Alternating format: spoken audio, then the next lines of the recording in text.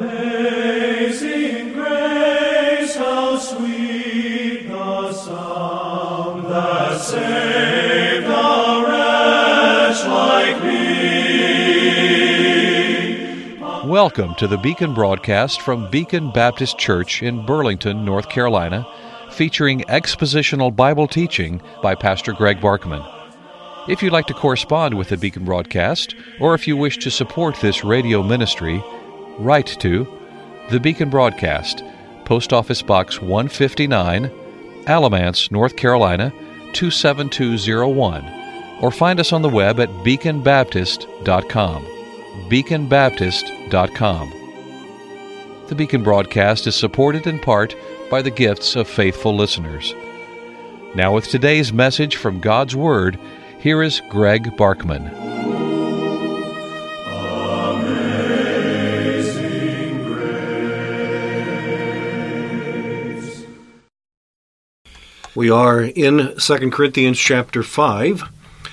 We are taking the first 8 verses as our first unit as we break the chapter down into several components. And in this unit, we learn the following 4 things. Number 1, something to know. 2, something to feel. 3, something to assure. And 4, something to guide. Paul, by the Spirit of God, has given us something to know in verse 1, something to feel in verse 2, surprisingly, something to assure in verse 5, and something to guide us in verses 6 through 8.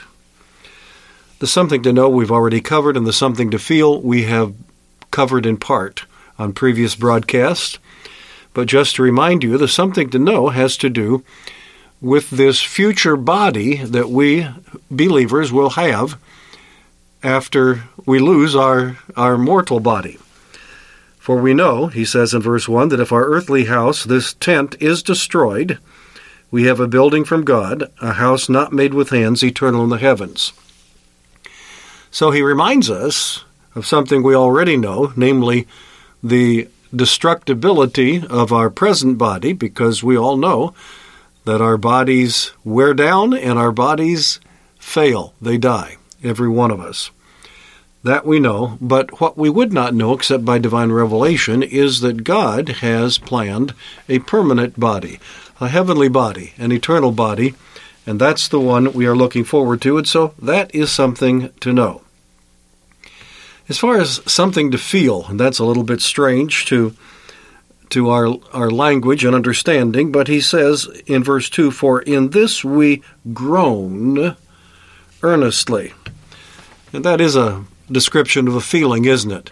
To groan earnestly, to have this inward sense that something's wrong, uneasiness. It's something we feel. It is subjective, but it's very, very real. And what he's talking about in this case is the weight of corruption, the bondage of the curse, the corruption of the flesh, and how we long for deliverance for that. And so in this present state of corruption, we groan earnestly, desiring to be clothed upon with our heavenly habitation, which he's just informed us about in verse 1. So something to know is that we have a perfect body, a heavenly body, a body with no sin, no sorrow, no pain, no suffering, no uneasiness, but presently we feel very much the weight of our present corruption. It is very real. It is very troublesome as we think about it, and that for that reason we don't want to think about it too long apart from other truth that will cause us to look up in joy and hope. So with that introduction, I welcome you to this Monday, November 28 edition of the Beacon Broadcast, and thank you for your financial support that keeps us teaching God's Word on this station. Well, what to feel? Number 1, the weight of corruption, that's verse 2. But number 2, the vulnerability of depravity, verse 3. Because verse 3 goes on to say, if indeed, having been clothed, we shall not be found naked. In other words, our heavenly body clothes our disembodied spirit. We shall not be found naked. We shall not be disembodied spirits forever. Our present corruption makes us very vulnerable because the house, the clothing, shall we say, the protection for our spirit, this physical body, is a weak body, a decaying body, a dying body. And so that makes us very vulnerable. And in a sense, it's as if we are in danger of becoming naked when our body, our outward covering, is destroyed, it dies, and we have no more body. We are naked spirits in the language that is used here. And that makes us feel very vulnerable. If we understand this and feel the truth of it, if it sinks into our souls. And so, back to verse 2, "For in this we groan earnestly, desiring to be clothed with our habitation which is from heaven, if indeed having been clothed we shall not be found naked." So when we are clothed, we will be no longer naked, but obviously until we are clothed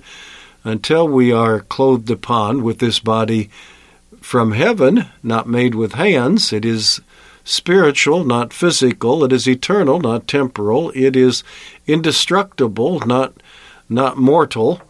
But until we receive that one, we're going to feel something like nakedness.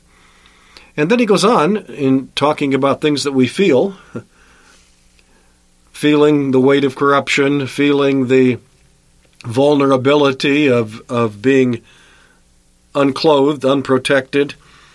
But a third thing, and that is the uncertainty of death. Verse 4, "For we who are in this tent groan, being burdened, not because we want to be unclothed, but further clothed, that mortality may be swallowed up by life." We do not want to be unclothed. We don't want to lose our bodies that house our spirits. That's not what we're desiring, not at all. But it's inevitable given the present state of things, the present condition in which our tent, our temporal body, our earthly body exists under this curse of sin and death. It's going to decay, it's going to die, it's going to leave us unclothed. But we're certainly not looking forward to being unclothed, but further clothed. We desire that mortality shall be consumed by life, shall be, looking for the exact word here, may be swallowed up by life. That's an interesting phrase. That our present bodies will be, our present mortality will be swallowed up by immortality, might be another way to put it. Our present mortality shall be replaced by immortality. In other words, here's another way of putting it. We don't long for death, but we do long for what comes after death. Now, I say we don't long for death. There are certainly wonderful promises of what lies beyond death that can cause us almost to long for death. It seems like the Apostle Paul does when he makes it very clear in the Philippian epistle that he would rather depart and be with Christ, which is far better.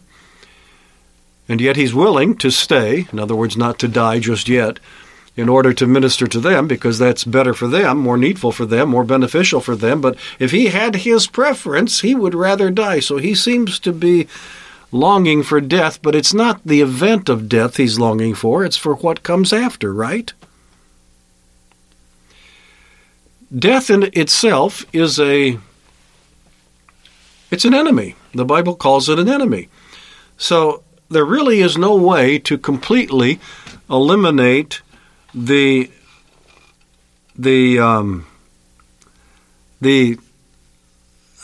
trying to think of the right word here, the negative aspects of dying. There is a negativeness, a very strong negativeness about the act of dying. It's not a pretty thing. We often hope, I suppose, many of us, that we will die quickly rather than to die a long, agonizing death with a lingering illness, but we really don't make that choice either, do we? But any way you look at it, it's a negative thing to have our life snatched away from us. And if we do linger on a deathbed for any period of time, and we're feeling death itself inching ever closer toward its victory, namely the day when death actually occurs and we do die, our mortality actually comes to its conclusion, its only possible conclusion because of the curse of sin. And as we inch closer and closer to that, we don't look forward to that aspect. But we do look forward to the things that God has promised to help us with that. For example, the psalmist said, though I walk through the valley of the shadow of death, that seems to be talking about going through the process of dying, I will fear no evil, for thou art with me. Thy rod and thy staff, they comfort me. We can count upon the presence of Christ with us during this difficult eventuality, this difficult inevitability of the act of dying. But we have the promise of God to assure us, and many a Christian has testified to glorious realities even when they were in the act of dying. And there are many such testimonies, and I have witnessed some with my own eyes. I think about my own father when he was dying in the hospital in intensive care with very unusual condition, lacrosse encephalitis. It turned out to be, they didn't even know that at the time, but lab reports later revealed that that was what had overtaken him. And so he's lying in the hospital, and we can see the evidence that his life is ebbing away. But and he couldn't hardly say much of anything, but at one moment he almost sat, he kind of pulled himself up in bed. I don't know that he completely sat up in bed, but he pulled himself up, was looking at the ceiling, and said something like, "Oh, look, it's so glorious. It's so glorious." What was it? Well, it seems to me that the Lord was allowing him to look into the glories of heaven and to see the heavenly angels and to see the wonders of what took place after death. And this is not uncommon for the children of God. We hear testimonies like this quite often, and we don't know how many times God's people are given something like this that they don't communicate, sometimes because of drugs that have been given to them to ease their pain and so forth. It makes it difficult to communicate. But God has given many promises, and so even the act of dying is not going to be as awful as it is for an unbeliever who has none of these helps that Christians have. But still, well, let's get right down to it. The actual act of dying is not a pleasant activity to look forward to. But what is beyond is something that we very much look forward to. And so we can look forward to death because of what comes next. And that's what Paul was talking about. He'd rather die and be with Christ. That's what comes next. And that's what Paul is telling us here. Until tomorrow, Greg Barkman saying good day. May God give you his eternal peace.